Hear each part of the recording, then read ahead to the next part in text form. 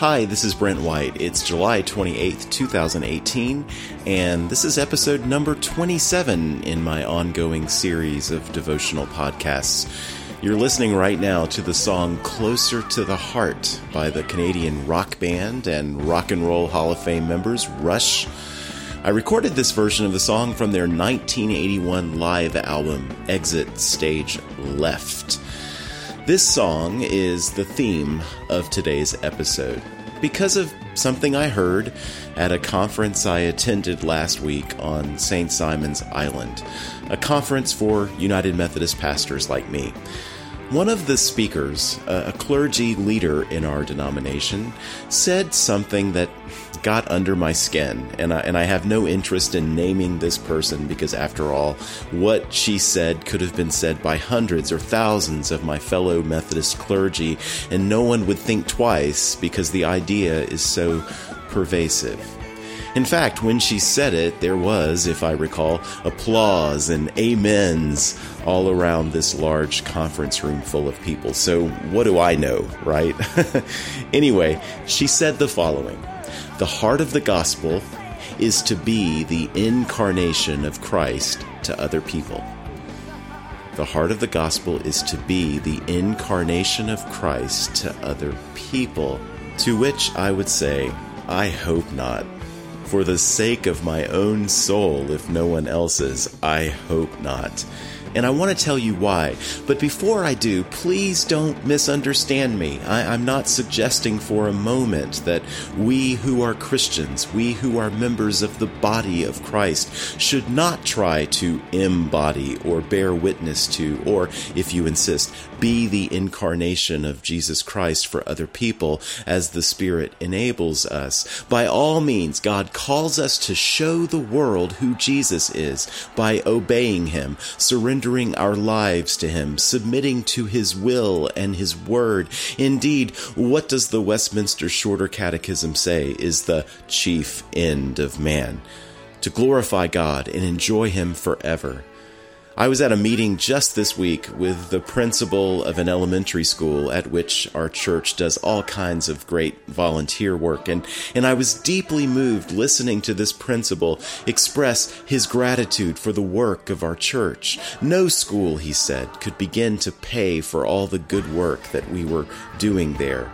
In his long career, he said he's never seen a church be so generous with its time, its talent, and its resources, and I thought, this is exactly what we should be doing. This is the definition of glorifying God and His Son Jesus. Because although the word glorify isn't one that we use much anymore, to glorify God or to glorify Christ is to make Him look great through our thoughts, words, and deeds. Everything we do in life ought to be for God's glory. What does Paul say? Whatever you do, work heartily as for the Lord and not for men, knowing that from the Lord you will receive the inheritance as your reward.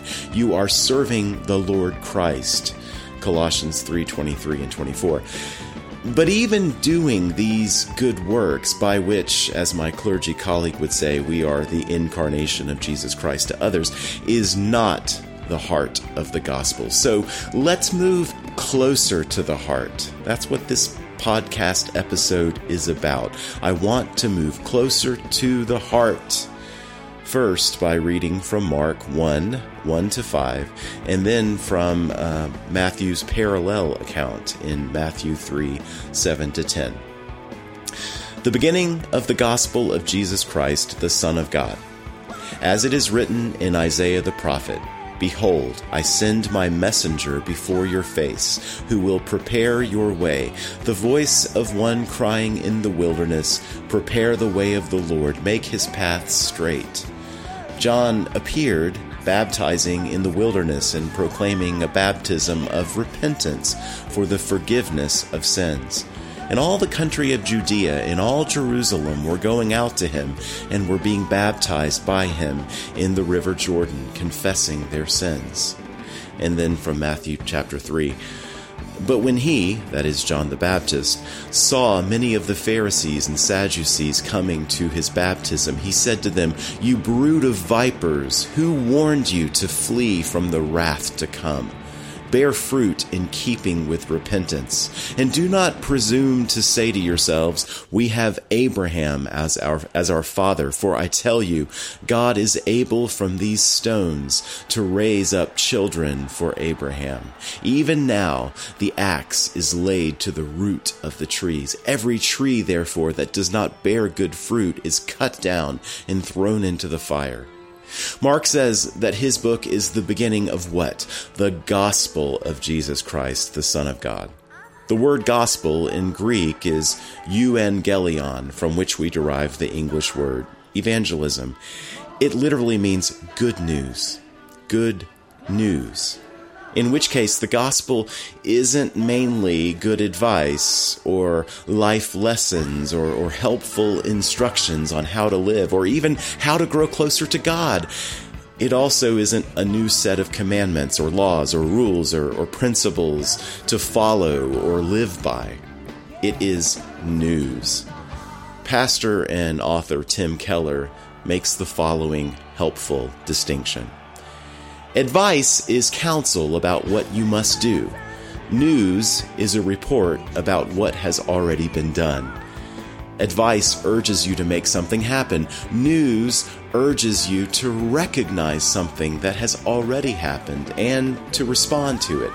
Advice says it is all up to you to act. News says someone else has acted. Let's say there is an invading army coming toward a town. What that town needs is military advisors. It needs advice. Someone should explain that the earthworks and trenches should go over there, the marksmen go up there, and the tanks must go down there. However, if a great king has intercepted and defeated the invading army, what does the town need then? It doesn't need military advisors. It needs messengers. The messengers do not say, here is what you have to do. They say, rather, I bring you glad tidings of great joy. In other words, stop fleeing. Stop building fortifications. Stop trying to save yourselves. The King has saved you. Something has been done, and it changes everything. Isn't that wonderful? Doesn't that make sense? I mean, if so, I hope you'll see why I reject my fellow clergy's understanding of the heart of the gospel, which again, according to her, is to be the incarnation of Christ to others. Because it emphasizes the wrong thing. It places the emphasis not on God and what He's done through His Son Jesus to defeat our mortal enemies of sin, Satan, and death. It places the emphasis on what we do. As if this weren't bad enough, the conference's worship leader performed a song. I think he wrote it, which also emphasized the wrong thing. The song said, it's not enough to do the typical things that churches do in the face of large-scale suffering or a crisis or a tragedy or some great injustice. In one line, for example, he sang, it's not enough to send your thoughts and prayers. In another, he sang, it's not enough to pay apportionments. Apportionments, if you don't know, that's the money that each local United Methodist congregation is required to give back to the denomination, which is used for mission work and lobbying, disaster relief, among other things. But this singer's point was, it's not enough to simply write a check. We have to become active or even activists if we're really going to be faithful to Jesus. In the chorus, he sang, we've got to pray, stomp, stomp with our feet. And that stomping was when he stomped his feet. We need to get outside the walls of the church. We need to roll up our sleeves. We need to get out there and get to work. I'm reminded of Jesus' words in Matthew 9. Matthew says that Jesus goes through all the towns and villages around Galilee, teaching, preaching, and healing the sick. And then in verse 36, when he saw the crowds, he had compassion for them because they were harassed and helpless like sheep without a shepherd. Then he said to his disciples, the harvest is plentiful, but the laborers are few. Therefore what? If the song is right, therefore Jesus should say, pray with your feet. Go out in the harvest fields and get to work. But that's not what Jesus says. Jesus says, therefore, pray earnestly to the Lord of the harvest to send out laborers into his harvest. By the worship leader's logic, surely Jesus wouldn't have offered that particular counsel. Again, I'm not suggesting that getting to work is unimportant. Only that praying, not with our feet, but the old-fashioned way, with actual words, is, according to Jesus, the most important work of all. Jesus also warns us that we can pray with our feet all we want. It doesn't mean we're doing God's will. In fact, according to the red-letter words of Jesus, it doesn't even mean we're Christians. Not everyone who says to me, "Lord, Lord," will enter the kingdom of heaven, but the one who does the will of my Father who is in heaven. On that day, many will say to me, "Lord, Lord, did we not prophesy in your name and cast out demons in your name and do many mighty works in your name?" And then I will declare to them, "I never knew you. Depart from me, you workers of lawlessness." Did you hear that? "Lord, did we not prophesy in your name and cast out demons in your name and do many mighty works in your name?"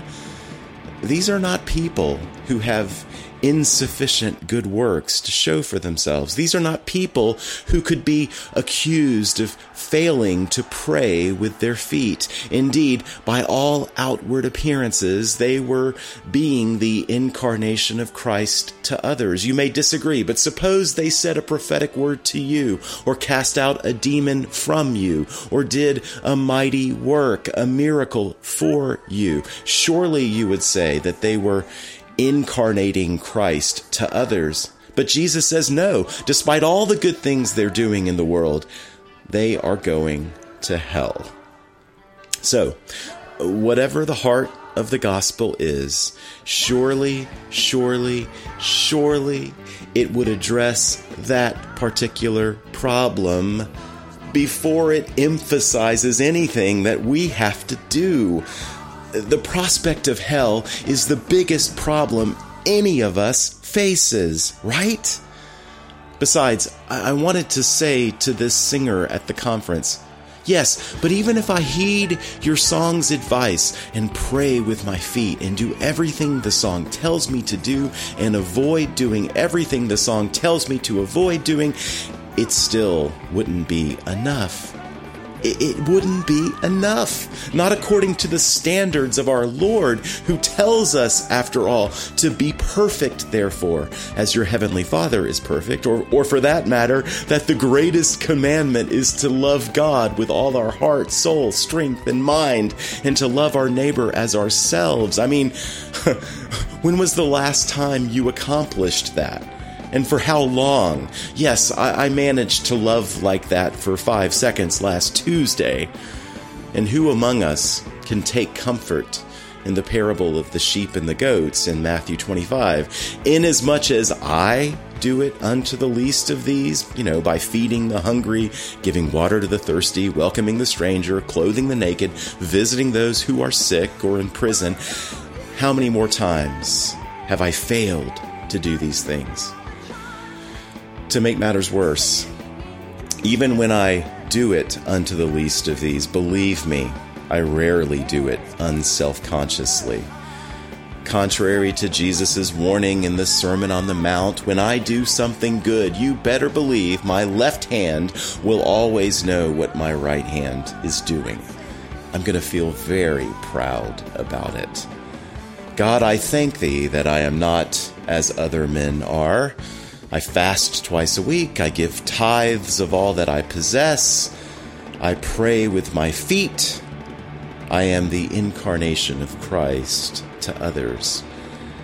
And you might object, yes, but anyone who is truly being the incarnation of Christ to others wouldn't, by definition, be proud, wouldn't be hypocritical, wouldn't be pharisaical. To which I say, yeah, maybe so, but I am proud, I am hypocritical, I am a Pharisee, at least to some extent, much of the time. I've been a Christian now for over 30 years. I am the worst. You give me a law, even a perfectly good law, like thou shalt be the incarnation of Christ to others. And watch how quickly sin will get hold of that law and kill my spirit through it, as Paul describes in Romans 7. For I do not understand my own actions, for I do not do what I want, but I do the very thing I hate. For I have the desire to do what is right, but not the ability to carry it out. For I do not do the good I want, but the evil I do not want is what I keep on doing. In Romans 5, Paul even tells us that the law increases the trespass. And yes, I recognize that thou shalt be the incarnation of Christ to others isn't the law that Paul is describing. He's describing the 613 laws of the Torah in the Old Testament, but it's the same difference. Even if I manage to keep this law or any other law, my sinful pride would undo the good of it. And if I failed to keep it, I would feel guilty. Wretched man that I am, who will deliver me from this body of death? And I know what some of you are thinking. Brent, you're being too hard on yourself. Don't have such low self-esteem. Some of you want to tell me, there, it's not so bad. You're not so bad. But I am. And John the Baptist perfectly understands the extent of my problem. You brood of vipers, who warned you to flee from the wrath to come? Even now, John said, the axe is laid to the root of the trees. Every tree, therefore, that does not bear good fruit is cut down and thrown into the fire. And Jesus, by the way, gave warnings at least as stern and severe in his own teaching. Too many preachers, not least of which my people, my fellow Methodist preachers, want to say, there, it's not so bad. But according to John the Baptist, according to Jesus, there is no there. Things actually are as bad as they seem, even worse. And the absolutely necessary first half of the gospel tells us this: there is wrath coming upon the world. Wrath is God's justifiable anger toward our sin. We are separated from God because of our sins. Indeed, according to Romans 5, our sin has made us enemies of God. The Bible, both Old and New Testaments, warns about this wrath. For in the hand of the Lord there is a cup with foaming wine, well mixed, and he pours out from it, and all the wicked of the earth shall drain it down to the dregs. That's from Psalm 75. This cup, as the Bible warns elsewhere, is the cup of God's wrath. It's the very cup to which Jesus refers when, in the Garden of Gethsemane, he says, "My Father, if it be possible, let this cup pass from me. Nevertheless, not as I will, but as you will." You see, the psalmist's words in Psalm 75 are true. All the wicked of the earth shall drain this cup of God's wrath down to the dregs. That is really going to happen. And that's a problem for us, right? Because who exactly are the wicked of the earth? You and me. For all have sinned and fall short of the glory of God, Romans 3:23. And the wages of sin is death, Romans 6:23. If you, O Lord, should mark iniquities, O Lord, who could stand? Psalm 133. And that question is a rhetorical one, because no one could stand. So it sounds like we're in trouble. The wicked of the earth shall suffer God's wrath, and the wicked of the earth are us. The solution, therefore, is for us to not be the wicked of the earth. And that's impossible, as I've already described. Well, at least it's impossible for us. But as Jesus said, what is impossible with man is possible with God. God became human in order to drink the cup of God's wrath in our place on the cross. Now you may remember, 3 or 4 years ago, there was a controversy involving the Presbyterian Church USA, the largest Presbyterian denomination. And the controversy was a dispute about the doctrine of God's wrath. The Presbyterians had the good taste to want to include that great contemporary hymn, In Christ Alone, in their hymnal. I doubt the Methodists would have such good taste. But there was a problem with the song, a problem with one little line in the song. Till on that cross, as Jesus died, the wrath of God was satisfied. What is this talk about God's wrath? So the Presbyterians pleaded with the hymn's writers, Getty and Townend, can we please change that one little line? How about, till on that cross as Jesus died, the love of God was magnified. Yes, love, love, love. That's perfect. And it's certainly true. Who could argue that God's love wasn't magnified on the cross? After all, the Bible says, God demonstrates his love for us in this: while we were still sinners, Christ died for us. But why would God have to demonstrate his love on the cross? How does the cross demonstrate God's love? In a sermon illustration, Tim Keller asks us to imagine that a house is on fire. It's burning down. Fortunately, the family who lived there escaped the flames. Everyone is out of the house, even the family pets. Everyone is doing okay. Thank God. Then imagine a neighbor rushes to the scene of the burning house and says to the family, let me demonstrate my love for you. And then he runs into the burning house, which collapses on top of him in flames, and the neighbor dies. How would that demonstrate this man's love for this family?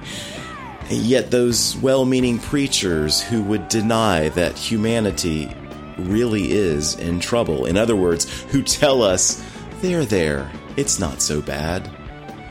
That's the kind of sense that these preachers are making of the cross. But no, the cross only makes sense if, getting back to the analogy, the burning house falls on top of the neighbor as a result of his rescuing, as a necessary condition for rescuing the family that's trapped within the house. They live, but only because he dies. See, I didn't need the worship leader at that conference last week to tell me it's not enough to do thus and such. You're not doing enough. You need to also do these other things. And by the way, while you're at it, be the incarnation of Christ to others. I don't need that. I already knew that. I know I'm not doing enough. I know I'm not loving well enough. I know I'm not living up to Christ's standards or even my own standards. It's not enough. I'm not enough. But here's the good news. And this finally gets us much, much closer to the heart of the gospel. I don't need to be enough because Christ was enough for me. I don't have to be enough because Christ was enough for me. And it's only on the basis of Christ, his holiness, his righteousness, his success at resisting every temptation that the devil sent his way, his perfect obedience to his Father, his willingness to drink the cup of God's wrath that I should have drunk. It's only on the basis of Christ alone that I can stand before God with confidence and without fear and guilt. This, my friends, is the heart of the gospel. Let's get closer to that. Let's get closer to the heart of that good news. Let's live our life closer to the heart. Because here's what it looks like when we do. I invite you to look at Luke 7:36 to 49. If you're driving, please don't do that now. But in this passage, a prominent Pharisee named Simon invites Jesus to dinner at his house, and a woman, likely a prostitute, who had repented, believed in Jesus, and had her sins forgiven, shows up and begins kissing his feet and anointing them with expensive perfume. And Simon thinks to himself in verse 39, if this man were a prophet, he would have known who and what sort of woman this is who is touching him, for she is a sinner. And beginning with verse 40, Jesus said, "Simon, I have something to say to you." And he answered, "Say it, teacher." A certain moneylender had 2 debtors. One owed 500 denarii and the other 50. When they could not pay, he canceled the debt of both. Now which of them will love him more? Simon answered, "The one, I suppose, for whom he canceled the larger debt." And he said to him, "You have judged rightly." Then, turning toward the woman, he said to Simon, "Do you see this woman? I entered your house. You gave me no water for my feet, but she has wet my feet with her tears and wiped them with her hair. You gave me no kiss, but from the time I came in, she has not ceased to kiss my feet. You did not anoint my head with oil, but she has anointed my feet with ointment. Therefore, I tell you, her sins, which are many, are forgiven, for she loved much. But he who is forgiven little loves little." And he said to her, "Your sins are forgiven." Then those who were at table with him began to say among themselves, "Who is this who even forgives sins?" Let's notice a few things. Jesus does not deny for a moment that this woman, probably a prostitute, truly is a sinner who needs forgiveness. Indeed, in the parable, he identifies her with the debtor who owes the larger debt, 500 denarii, or about 20 months' wages, an enormous sum. The other debtor, identified with Simon, owes 50, or 2 months' wages, still a large sum, which, in either case, the debtor was unable to pay. So Jesus isn't denying that the prostitute was a bigger sinner than Simon. But the point is that both of them, the prostitute and the Pharisee, are sinners whose debt to God they are helpless to repay. The difference is, the woman recognizes this, but Simon doesn't. And therefore he offers very little to Jesus. No kiss, no oil for his head, no expression of gratitude or humility or repentance whatsoever. But the woman, by contrast, recognizes first the enormity of her sin and therefore the extent of Christ's forgiveness. Is it difficult, therefore, for her to love and serve Jesus in this humble way? Of course not. It is her pleasure to do so. It is her joy to do so. She wouldn't dream of not serving Jesus in this way. Why? Because she loves Jesus that much. According to her example, then, the secret of service to Christ is a passionate love for him, which is kindled out of gratitude for God's mercy, which comes from a recognition of our utter sinfulness and what our Lord has done to make our forgiveness possible. So, am I not doing enough for Christ? Don't guilt trip me, because thanks to Jesus, my guilt is gone. I stand before God holy and righteous and perfect, not because of who I am and what I've done or what I do, but who Christ is and what he's done for me on the cross. Tell me that story again. Remind me of that again and again and again. Remind me of what Christ has done for me, a helpless sinner in need of God's grace at every moment. That's the heart of the gospel, and I'm going to live my life getting closer to it, because that makes me love Jesus more. And if I love him more, if I fall in love with him more, of course, I'll want to serve him more. It will be my pleasure to serve him. It will be my joy to serve him. I wouldn't think of not serving him. What about you? Will you join me in getting closer to the heart? That's all for now. Love you.